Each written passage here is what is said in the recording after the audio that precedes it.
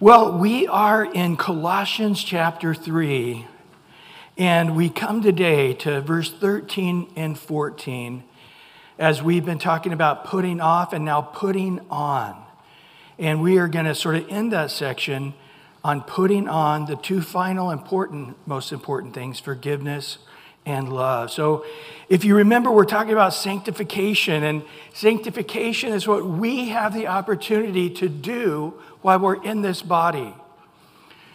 If we will do it, God will meet us in our faith and in our obedience, and He will give us the power to walk in a sanctified life. That passage in 2 Timothy where Paul says there's all kinds of vessels in God's house. There's some vessels of clay and earthenware that are dishonorable vessels. Wow. In God's house are dishonorable vessels? Because they would use clay pots for everything. But the nicer clay pots, they would put plants and flowers and stuff in. But the other kind they'd use is trash cans and toilets and spittoons. And he said there's both kinds. But those who sanctify themselves become a vessel of honor, sanctified, set apart for the master's use only. And so that's where the real maturity in Christ comes. That's where the real joy in Christ comes. That's where we become a fruitful. In a word, Jesus says, be a disciple. Not everybody who believes in Jesus follows Jesus as a disciple. A matter of fact, I'd say very few actually do. A matter of fact, I would say in Western culture, we've really muddied it by basically telling people all you got to do is read the Bible when you're moved. You know, when the wind moves you, read the Bible a little bit. When you're going through a hard time, pray a little bit. And the main thing is show up to church on Sunday and give some money. As long as you do that, you're in. You're in, no problem. Unfortunately, we've given that message. And so therefore, most Christians have never read the whole Bible.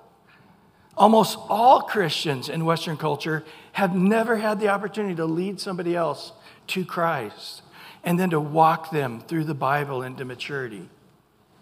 And basically, the message has been, what is sanctification?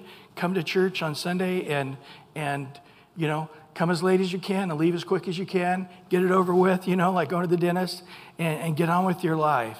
It's painful to have to come Sunday mornings, but, hopefully the church will do it in such a way it's not too painful, And, of course, in most denominations, they can keep firing a pastor until he finally does what they want him to do, which is, give a 10-minute devotional thought, pet your animals, make sure they're all groomed and taken care of, and love your family, and see you next Sunday with no conviction whatsoever. But God's desire is that there would just be this amazing thing that we become His disciples. And we're following Him. And we're following Him into all the seasons of maturity. And I have been pastoring now for over 40 years, and I've seen God take our church through seasons that were shocking to me. But it was always interesting to see who is along for the ride and who isn't. It's always amazing to me where God will literally bring us to the fire for purification in some seasons. I've seen it going through prophecy. I've seen it going through various passages of rebuke. And going through the minor prophets. Man, that was an amazing season in our fellowship. And the couple of times we did that, it was beautifully painful. It was beautifully burning. It was something that God really did. But I've seen where people are like, whoa, too hot for me. They go to the next church not realizing that season has to come up again sooner or later if the church isn't in obedience in the Lord. And so the idea is that we are willing to go for that ride.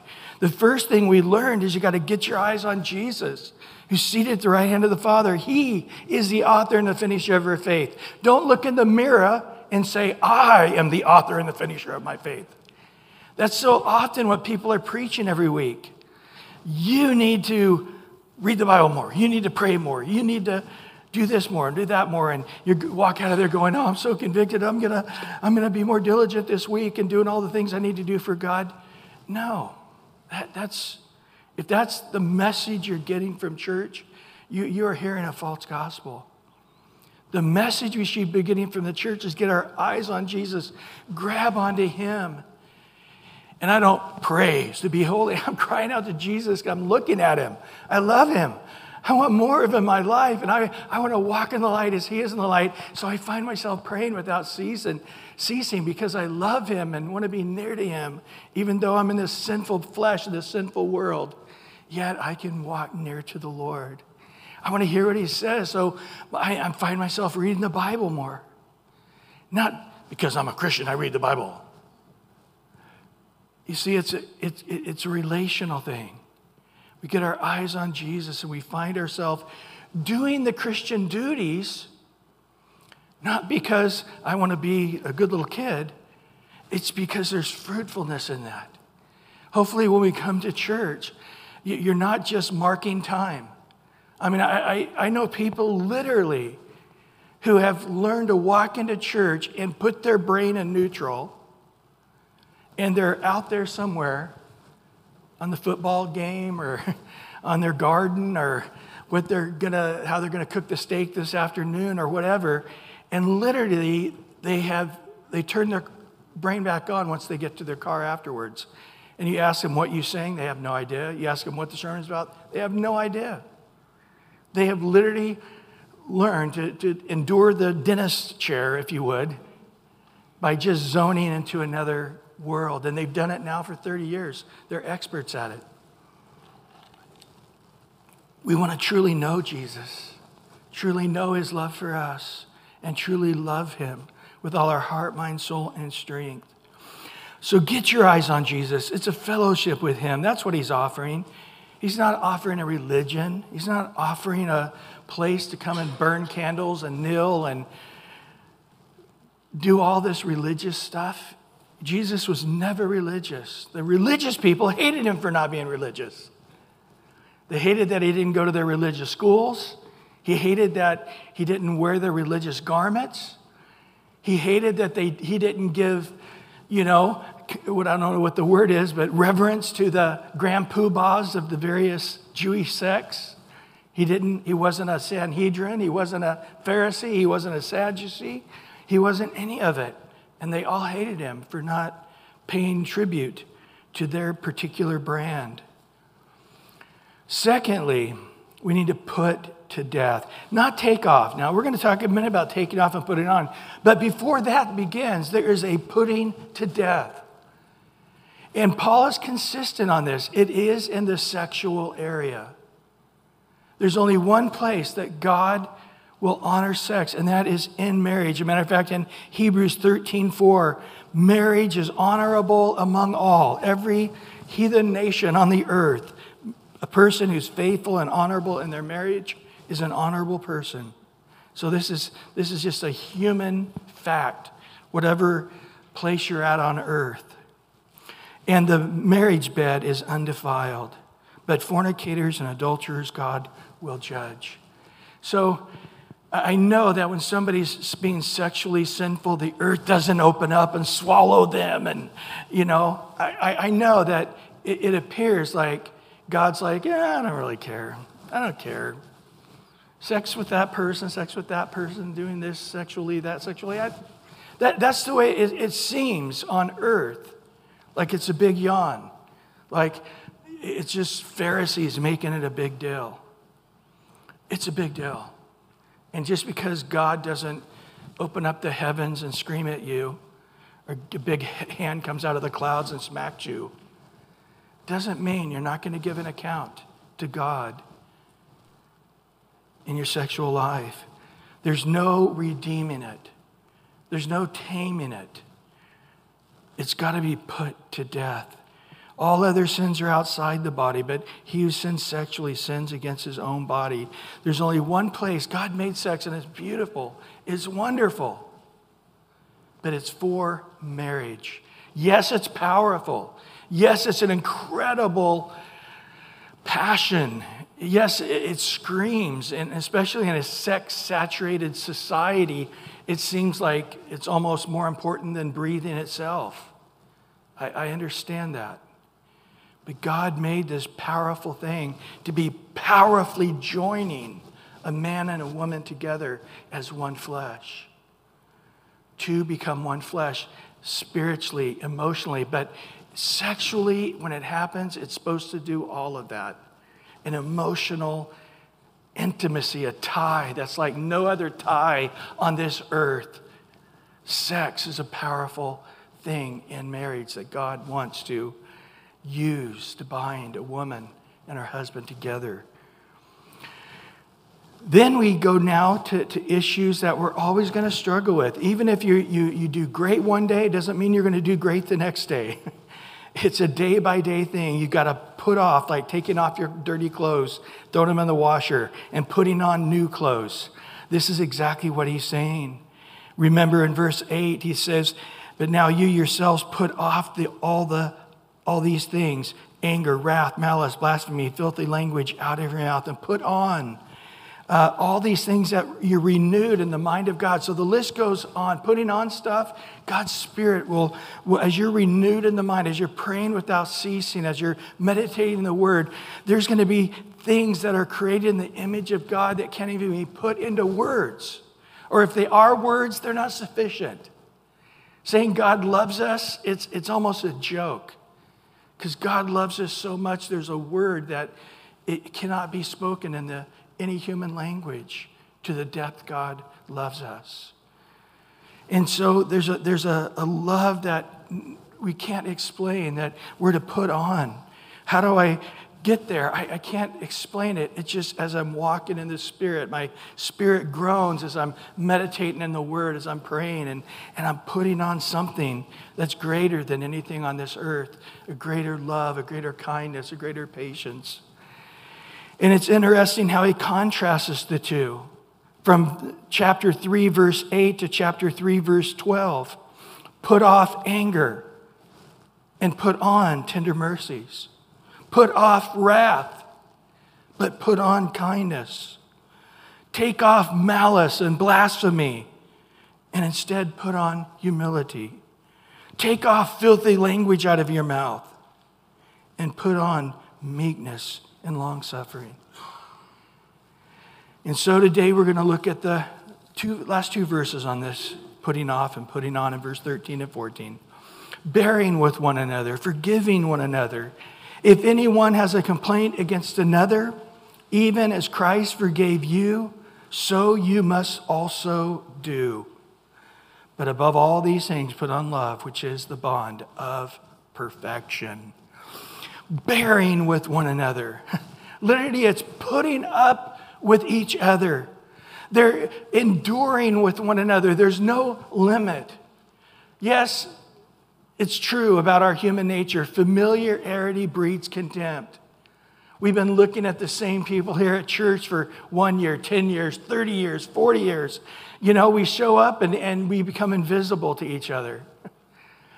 We sort of going, oh, yeah, you know, it sounds like we're singing the same songs. It sounds like we're, you know, covering the same topic. It seems like we're all saying, hi, how you doing? Fine, you too, see you later. And we, you know, and it brings this familiarity that breeds contempt. And often we get bugged about people's peculiarities. We are a peculiar people. 1 Corinthians says, look at you guys. There's none honorable, there's none noble. There's nobody really that's super popular or wealthy. It's rare that those people are amongst us, Paul says. Who are we? We're the weak, we're the abased. We're the bottom 10% of planet Earth, of the society. But yet we have looked to Christ. Maybe it's because of our lowly estate that we were so broken and humble that we were able to see our need for a Savior greater than others. Those who are poor often are rich in faith. So, yeah, we come. We're not a bunch of awesome people in a sense. I think every human being, no matter how awesome they are, becomes irritating if you live under the same roof with them, right?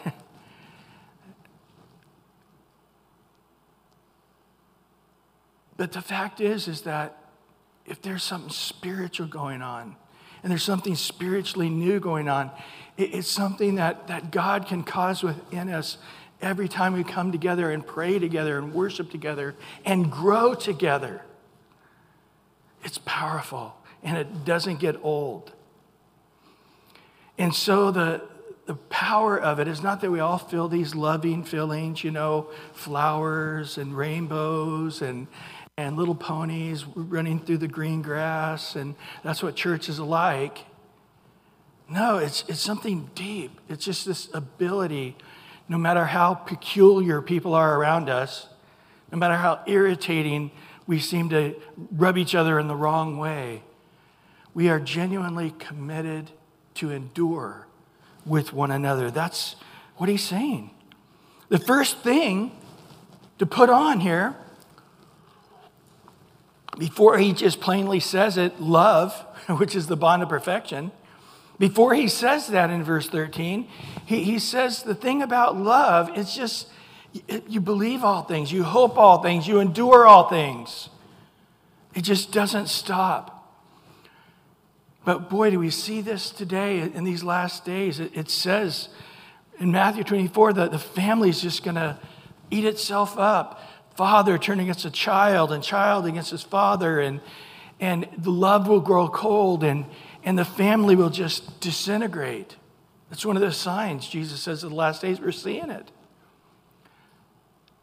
On a regular basis, I have people tell me how their kids won't talk to them anymore, and it's been 20 years, and they can't see their grandkids, and they feel like it's all their fault.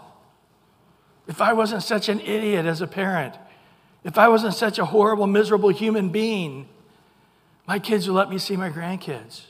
It's like something is wrong with them. And then you explain it to them like this is happening in probably 60, 70% of the population on earth right now. Families just won't talk to each other. Brothers and sisters cut off. This is part of the last days. And so what are you to do? You don't be a part of the problem. You be a part of the solution. Don't give up on people. Don't stop loving people. Don't give in. There is no limits. It's funny, in doing marriage counseling for years, I'd have one couple come in and the lady would say, he did this, this, and this. I can never forgive him, and we're going to divorce. The very next couple will come in, and yeah, the guy did this, this, and this, which is very irritating. And the next wife says, yeah, but he, I love him. He's an idiot, but I love him. Those are some of his peculiarities. As a matter of fact, I even find him cute sometimes. Irritating, but cute. So you realize it's in the heart of the person. The one woman says, I can't bear this anymore. I've got to divorce this guy. And the next woman says, I've just learned to find it cute.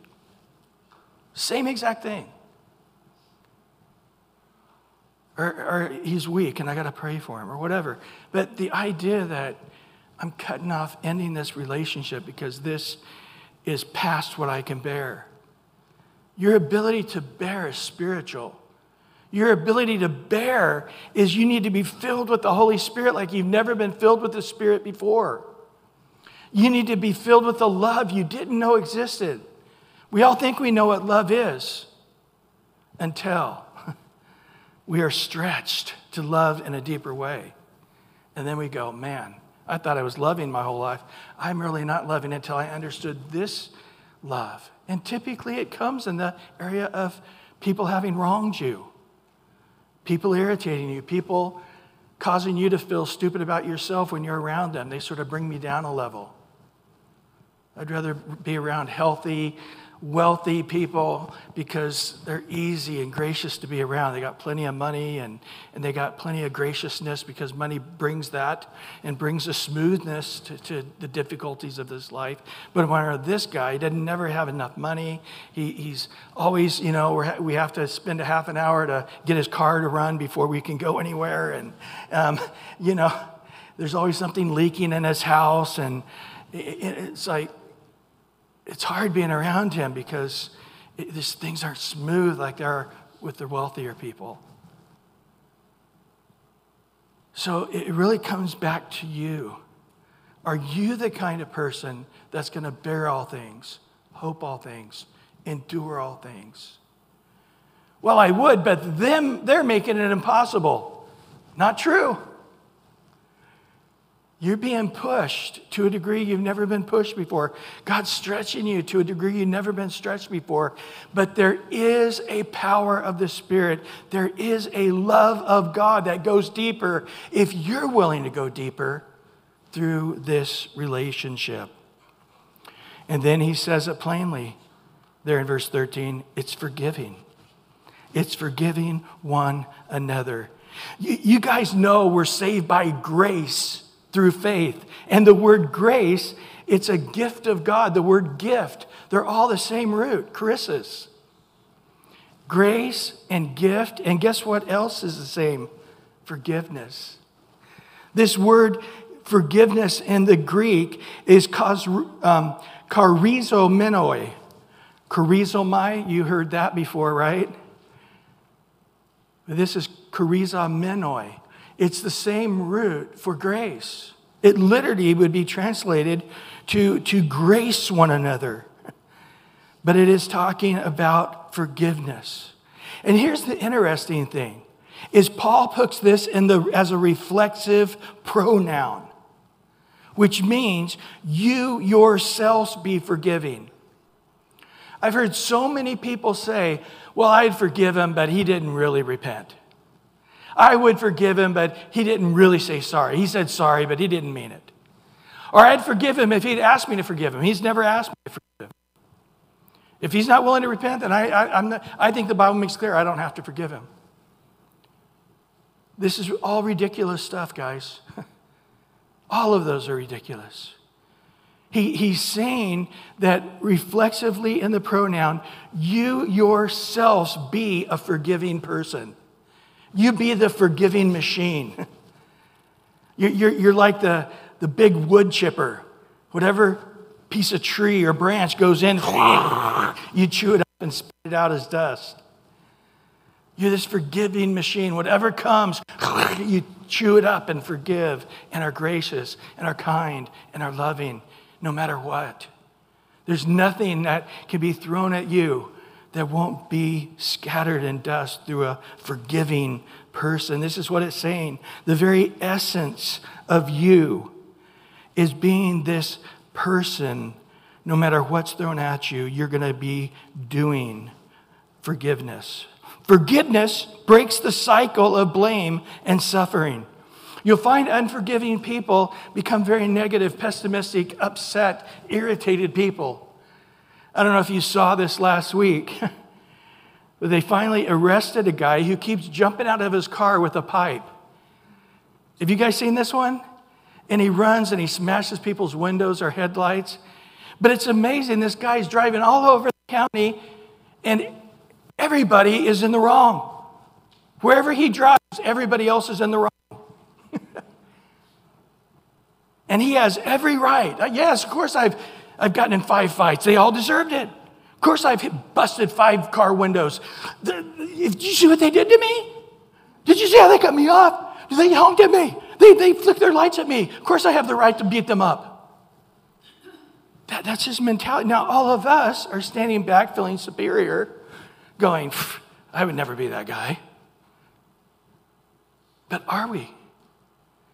Are we that person? Are we that person going, that person's an idiot. That person's an idiot. You see, when you have unforgiveness in your heart, you become this critical, fault-finding, irritable person.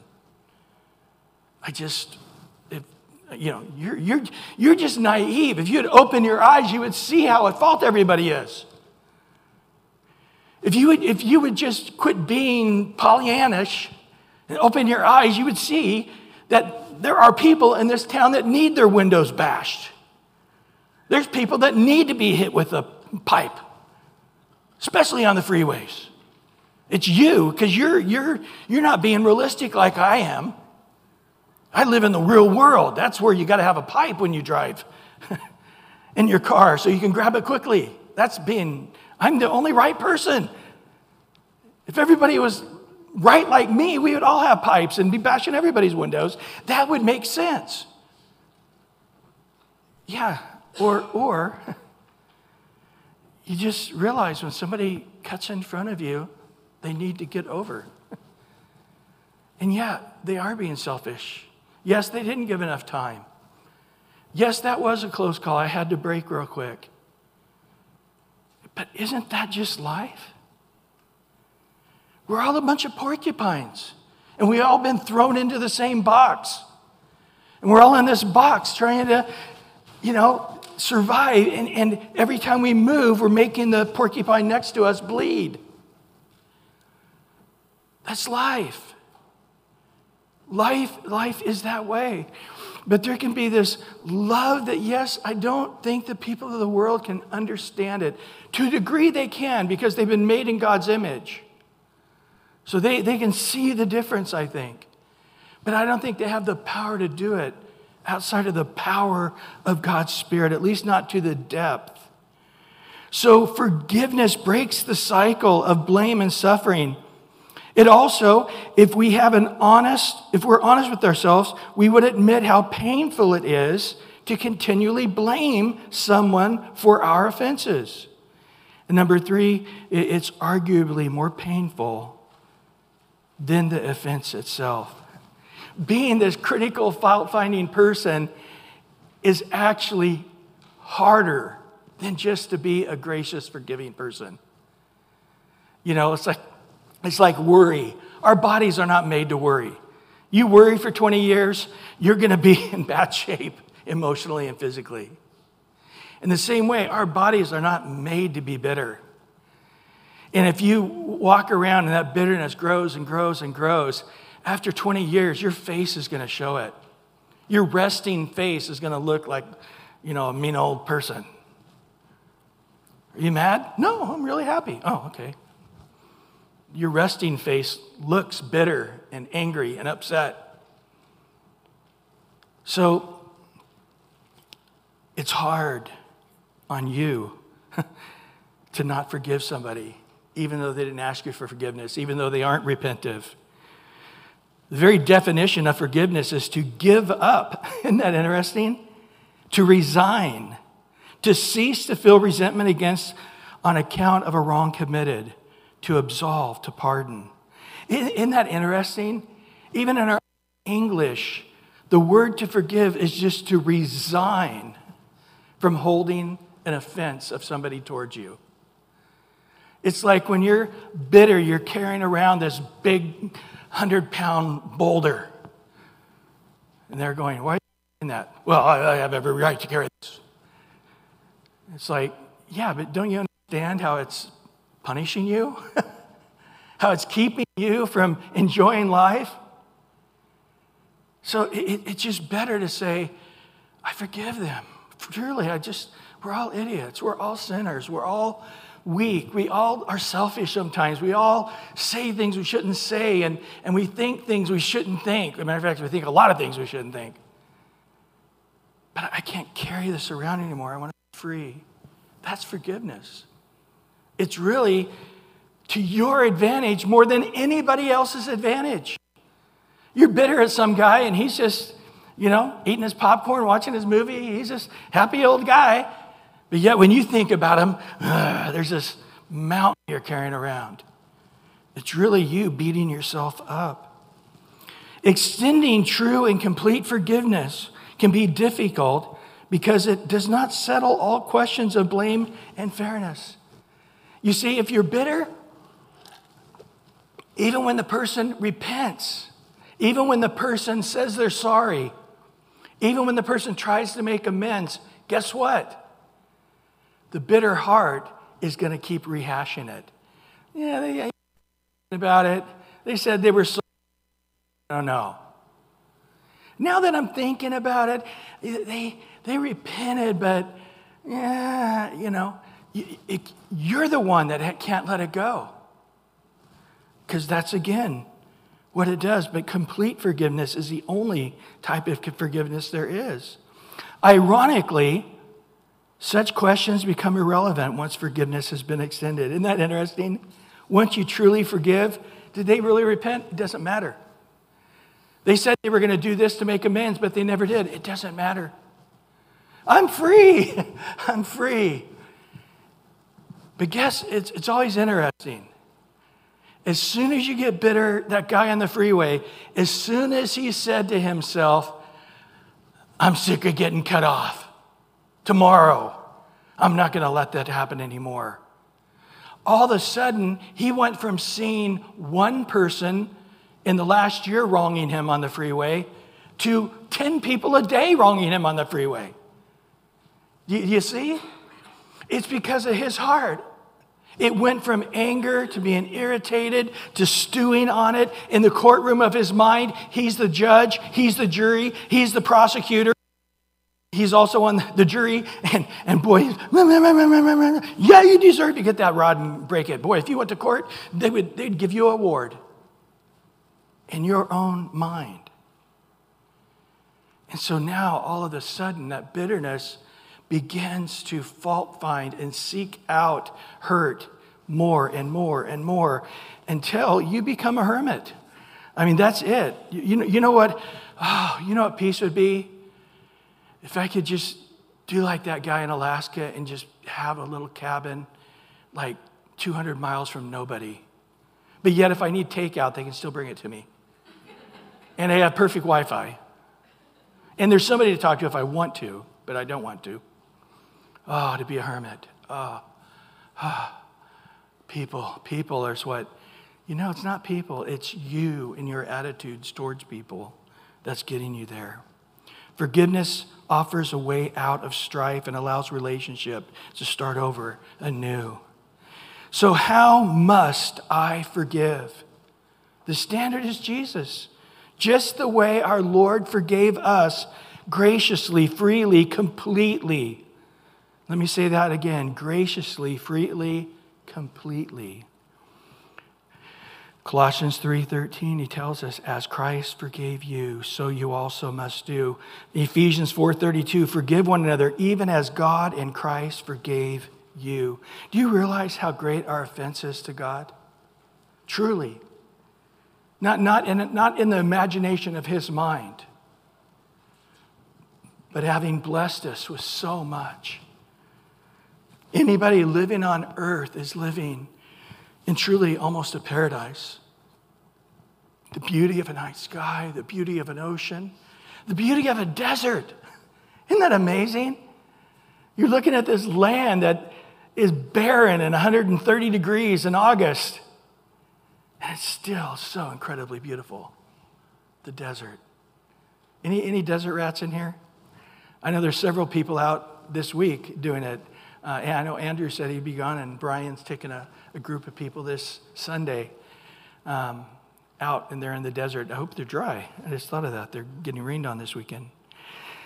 But nevertheless, if anyone has a complaint, he goes on to say in verse 13, if anyone has a complaint against another, if anyone has a complaint, Jesus taught on this in great detail. He covers it all in Luke 16:35, 37.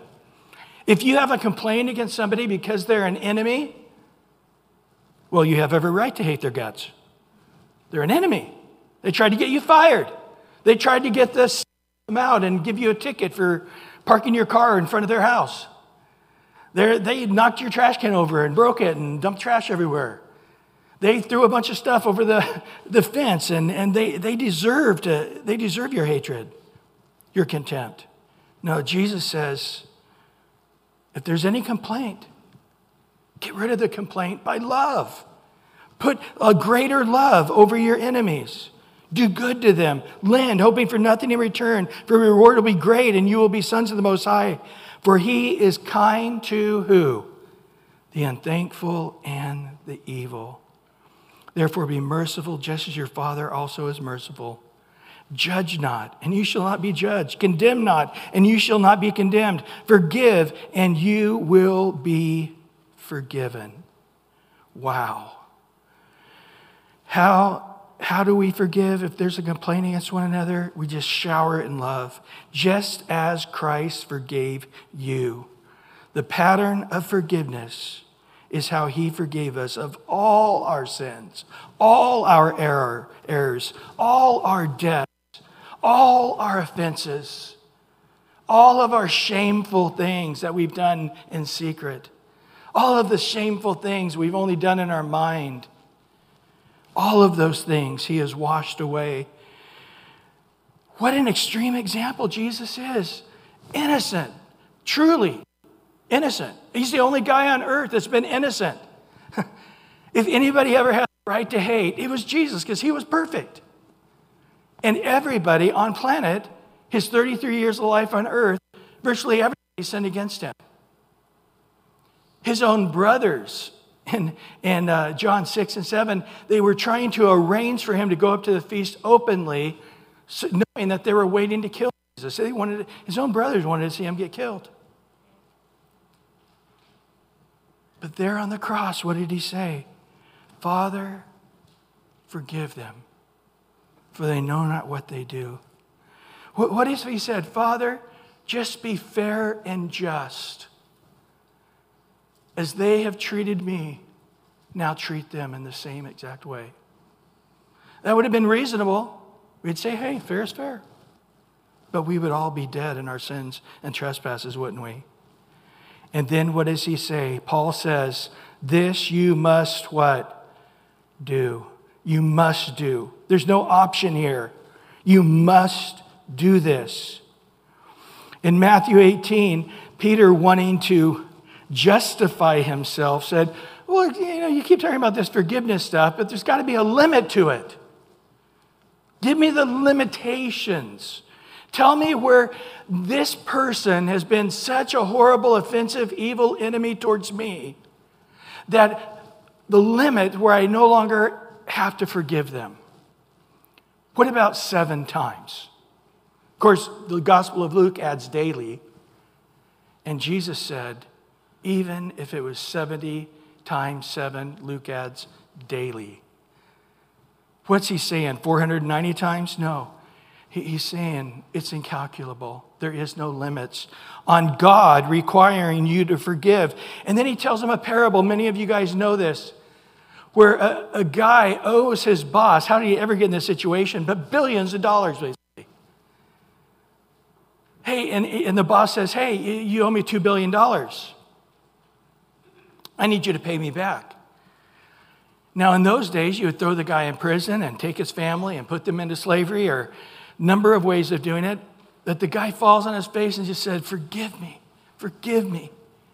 $2 billion forgive you?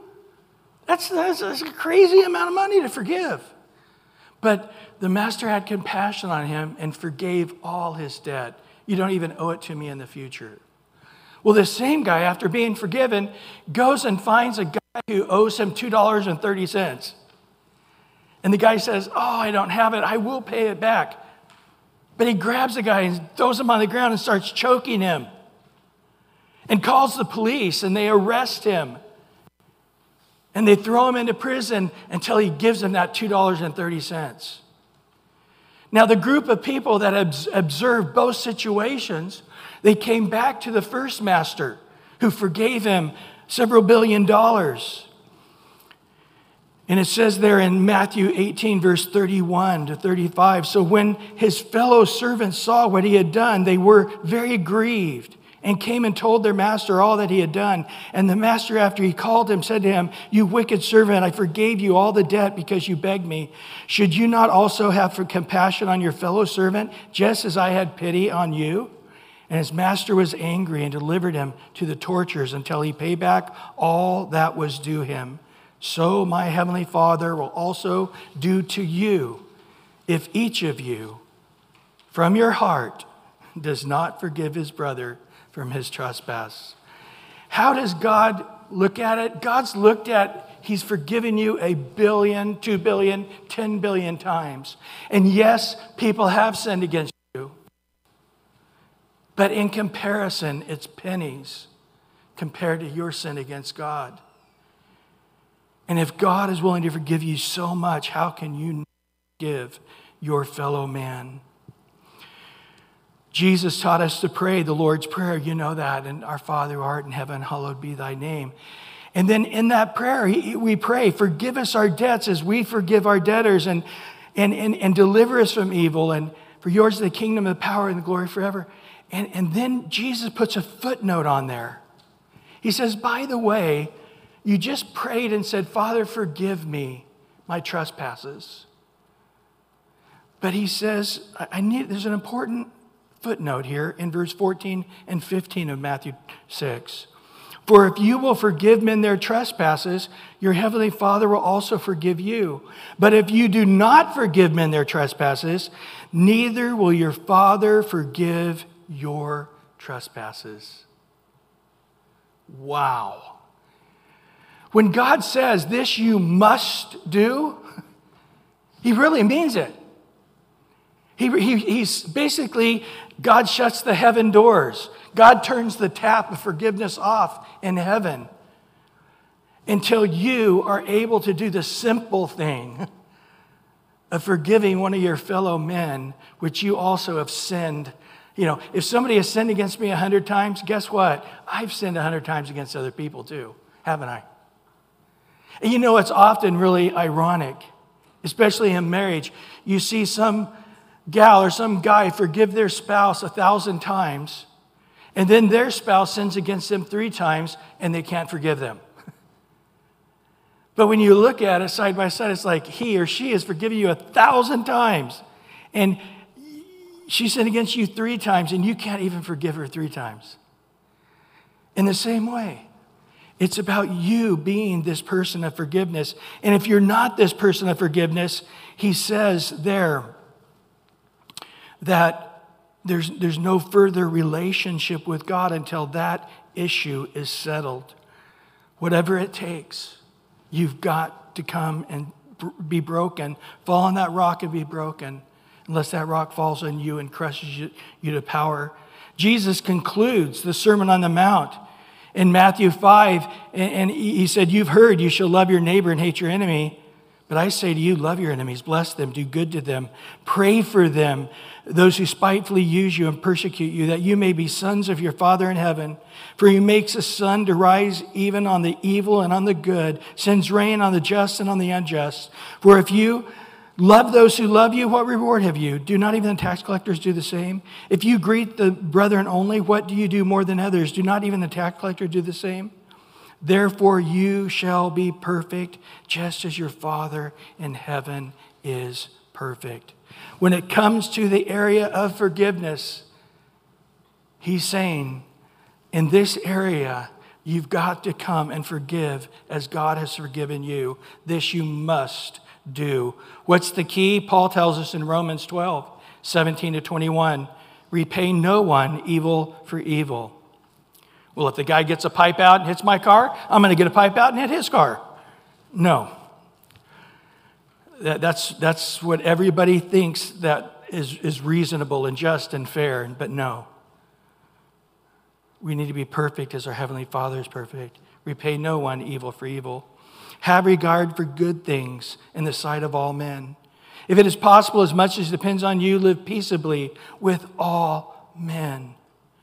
Beloved, do not avenge yourself, but rather give place to wrath. For it is written, vengeance is mine, I will repay, says the Lord. Therefore, if your enemy is hungry, feed him. If he's thirsty, give him a drink. For in so doing, you will heap coals of fire on his head. Do not be overcome by evil, but what? Overcome evil with good. How? By praying for them, by loving to them, by doing good to them. Well, their evil ways have now bankrupted them. They've treated so many people dirty in business, they're out of business, and now they have no food. Good. I hope it teaches them a lesson. You know, I'm sure it does, but as for you, feed them. As it is for you, give them to drink. If there's a harshness, it's not coming from you. If they're getting what they deserve, it's not coming from your heart. If you hear of somebody in the past who's wronged you and you hear that they die and you go, all right. Or if you hear they lost their job, I shouldn't be happy about it, but I am. Okay? It's serious, guys. It's not something like, oh, well, yeah, I guess I'm still dealing with a little bit of issues here. No. If you hear somebody, your enemy, just won the lottery, $1.35 billion, and you're going, oh, I hate that guy, and now he's rich. Oh, not really. If your heart doesn't rejoice, hey, that guy that stepped on me and treated me dirty, and now I hear he just got promoted, rejoice. You've been praying for his blessing. You've been praying that God would bless him. You've been praying that God would do good to him. You've been praying that he would prosper. You have to overcome evil by doing good. It's not being in neutral. Okay, I'm not mad at them. I'll put it in neutral and forgive them. No, it doesn't work that way. You got to put it in gear and be active, offensive. When you have that anger come up, Lord, bless that person right now. Let them have a great marriage and pour love for their children towards them out. And Lord, bless them in their workplace and bless them in their... And then you hear something came up and you have a way, hey, they just had their 60th birthday or whatever. Send them a card, send them an email, go give them a present. Well, this is unexpected. Yeah, well, I heard about it on Facebook that you turned 68 and here's a present. Why are you doing this? Because you're trying to get your actions in alignment where your heart should be. Have you ever noticed when you start praying for somebody, the attitude to your heart begins to come right? You got to overcome evil with good, and by doing actively the things the Lord tells us there in the Sermon on the Mount. Well, we're running out of time. You guys know we just covered in Genesis on Wednesday nights the life of Joseph. What an extreme example. This guy, his brothers hated him because he was good. He was a good guy, and they hated him, in fact, because they weren't good guys, and Dad favored him because he was a good guy. So they were going to kill him, and they decided not to. They eventually sold him into slavery. 17 years old, he was away from his family for 17 years. And he ended up as a slave. Then he ended up as a rapist in prison, totally innocent guy. Spent years in prison. Finally got out. And you guys know the story. God blessed him. He became second in charge to Egypt. But he eventually brought all his family down. And when his brothers saw him as grieved, he said, don't be grieved. Can't you see this was God's plan to save you? So you guys did me wrong, but it was all a part of God's plan. And I see God's plan in saving all you guys alive through this famine time. Well, the brothers seem to have received the words of Joseph until after Jacob dies, their dad. And the brothers go into high gear. Now that Dad's dead, now he's going to do the evil things he's been thinking about for the last 50 years. He's really going to give it to us. And they came saying to Joseph, hey, we forgot to tell you, before Jacob died, he wanted you to know to forgive his brothers and don't do anything mean to them. And Joseph, when he heard this, he just grieved. He just said in his heart, oh my goodness. And he wept. And when they spoke to him in verse 18 of Genesis 50, verse 18, then his brothers also went and fell down before his face, and they said, behold, we're your servants. And Joseph said to them, do not be afraid. Am I in the place of God? But as for you, you meant it for evil against me, but God meant it for good, in order to bring about, as it is this day, to save many people alive. And now therefore do not be afraid. I will provide for you and your little ones. And he comforted them and spoke kindly to them. You know why he wept and he was so grieved? Because for decades, they did not believe he really forgave them. Boy, that's the world today. The gospel message is God loves you, and he made a way to forgive you through the cross of Christ. But they have to have faith in God that loves them that much that would forgive them. And Joseph wept because they didn't believe it. They couldn't rest in it. They couldn't be at peace in it. That's the first thing. Well, I'm not going to forgive them. Well, has God really forgiven you? Have you really believed God has taken away all your sin and shame and guilt? Because if you really have received it, then you can give it. But if you really haven't received it, that may be part of the reason you can't give it. Can you stand before God and say, I believe I'm as white as snow, without any spot, without any blemish? Well, then forgive. Now you can therefore give the same to another person. But until you've received it, you don't have to give. Well, finishing up here in verse 14. But above all these things, put on love, which is the bond of perfection. Put on love. Put on love. Take off bitterness. Take off malice. Take off anger and unforgiveness and put on love. That's a beautiful garment, isn't it? A beautiful garment that's a light to the world, a salt to the earth.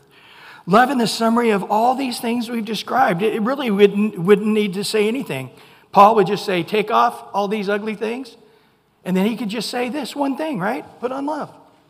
He didn't really need to say anything else, because love envelops all these things. Love is the bond of perfection. It's love that heals every relationship. It's love that unifies, whether it's the home or whether the church. We're unified. You guys know the passage. Let me just wash you in the water of this word of 1 Corinthians 13. Though I speak with the tongues of men and of angels, but have not love, I have become a sounding brass or a clanging cymbal. And though I have a gift of prophecy and understand all mysteries and all knowledge, and though I have all faith so that I could move mountains, but have not love, I am nothing. Though I bestow all my goods to feed the poor, and though I give my body to be burned, but have not love, it profits me nothing. Well, what do you mean then? What is love? Is it a feeling? You know, we've so listened to Hollywood telling us it's a feeling. It's not a feeling. It could be a feeling, but it's not necessarily needed. A feeling's not necessarily going to be a part of it. But love suffers long, or some translations say patient. It's kind. There it is. I think that's really it. I think that's what he's saying. Love is a continuous, unending, without limits kindness. Now, what's in that non-stoppable kindness? It does not envy. It does not parade itself. It's not puffed up. It doesn't behave rudely. It doesn't seek its own. It's not provoked. It thinks no evil. Does not rejoice in iniquity, but rejoices in the truth. Bears all things. Believes all things. Hopes all things. Endures all things. Love never fails.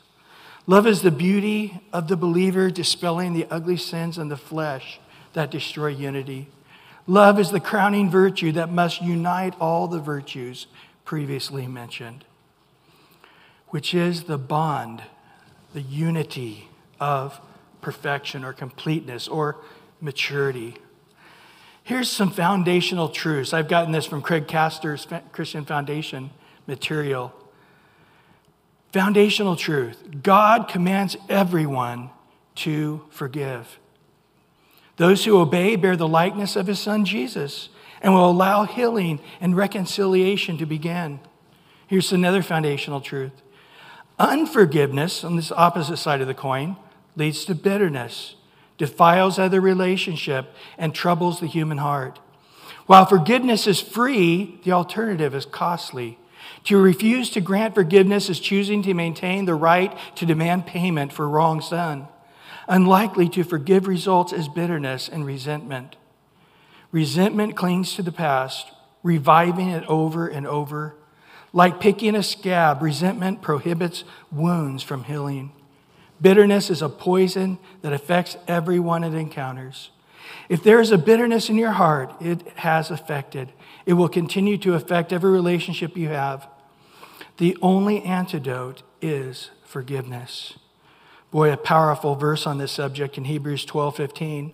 Looking carefully lest any fall short of the grace of God, or the gracious forgiveness heart. Lest any root of bitterness spring up and cause trouble. And by this, what? Many become defiled. Bitterness root itself is in the heart and grows to produce bitter fruit that causes trouble, defiles relationship, hinders the growth of good fruit of God desires to produce in our lives. We must choose to walk by faith and continue to ever deepen in our great love still. I love Joseph and how he saw the sovereignty of God. And he knew that all these things, even his brothers hurting him so deeply, separating him from his own father for so many decades, was also a part of the plan. And Oswald Chambers in his quote, and this is the final thing here, God has an eternal plan. A good will prevail, and all evil, suffering, sorrow will cease. We can choose to harbor bitterness towards those who have caused us pain, or we can place our faith in the sovereign God and forgive the offenses and failures of others. Isn't that what Joseph did? He committed it into the hands of a sovereign God, that even in this, God, slavery and imprisonment, separation from my dad, even in this, yes, Lord, I'm willing. And once man who through wronging me, I'll forgive them. It wasn't like, okay, but I'll do this and I'll become the second line of Pharaoh, but don't think I'm not going to be bitter at my brothers for completing your sovereign plan. He's like, no, I realize it's a sovereign plan, and whatever happens in that sovereign plan, I'm just going to forgive. That's as for me. As for me, reflexive pronoun. I don't know what you're going to do. I just forgave you, and then you sinned against me 3 more times. Yeah, I'm not going to change. I'm going to be a forgiving person. Because that's Christ, right? Christ is constantly forgiving us, washing us, cleansing us by the water of the word, that we're at without blemish, without spot, ready to stand before the Father in perfection. Christ loves us as the church and constantly washing us. So let us be like Christ and love one another, constantly washing, forgiving, not being neutral, but praying for each other. And especially if we see them being hurtful towards you, they're probably being hurtful towards others. God, help them. Douse them with love. Bless them. Do good to them. Lord, we thank you for your word today. And we ask that you would do greater things that have even been spoken. That your word would go deep, deep, deep, deep. As we meditated on it this week, as we look through these notes, as we think about these verses, Lord, that it would be deeper still in our souls. That your word, as we meditate on it day and night, as we chew on it and regurgitate it and meditate on it, and over, it would go deeper and deeper and deeper into our hearts and our souls until we are that gracious, loving person with nails driven through your hands, nails driven through your feet, a crown of thorns upon your head, suffocating on the cross. Even then, Father, forgive them. They know not what they do. Even then, you are merciful and kind and prayed for them. And then, the thief, today you'll be with me in paradise. You did good to them. All the things you told us to do in the Sermon on the Mount, you did with nails and crown of thorns in your body. Suffocating and tremendous pain. You did all of those things. Doing good, loving, praying, overcoming evil with good. Looking to your Father, getting your eyes on the Father. Father, forgive them. We want to get our eyes upon you, Jesus, right now and walk even as you have walked. If you're here today and you've never truly asked Jesus to be the Lord of your life, this is your chance right now. It's by faith alone. As many as receive him, to them he gives right to become children of God. Lord, I receive you as my Lord, as my Savior, as my example, as my shepherd. As a sheep, I'm going to follow my shepherd. I am going to walk in the steps you walked in. I'm going to talk as you talk. I'm going to listen to your voice, and I'm going to follow you. And that's the only voice I'm going to hear on this planet is your voice. Lead me, Lord. I'm yours. Lord, wash all of us in the water of the word this morning. Bring healing to those who hear it now, Sunday morning, and those who hear it in the future Lord, please do exceedingly abundantly above all we could ask or think. In Jesus' name, amen and amen.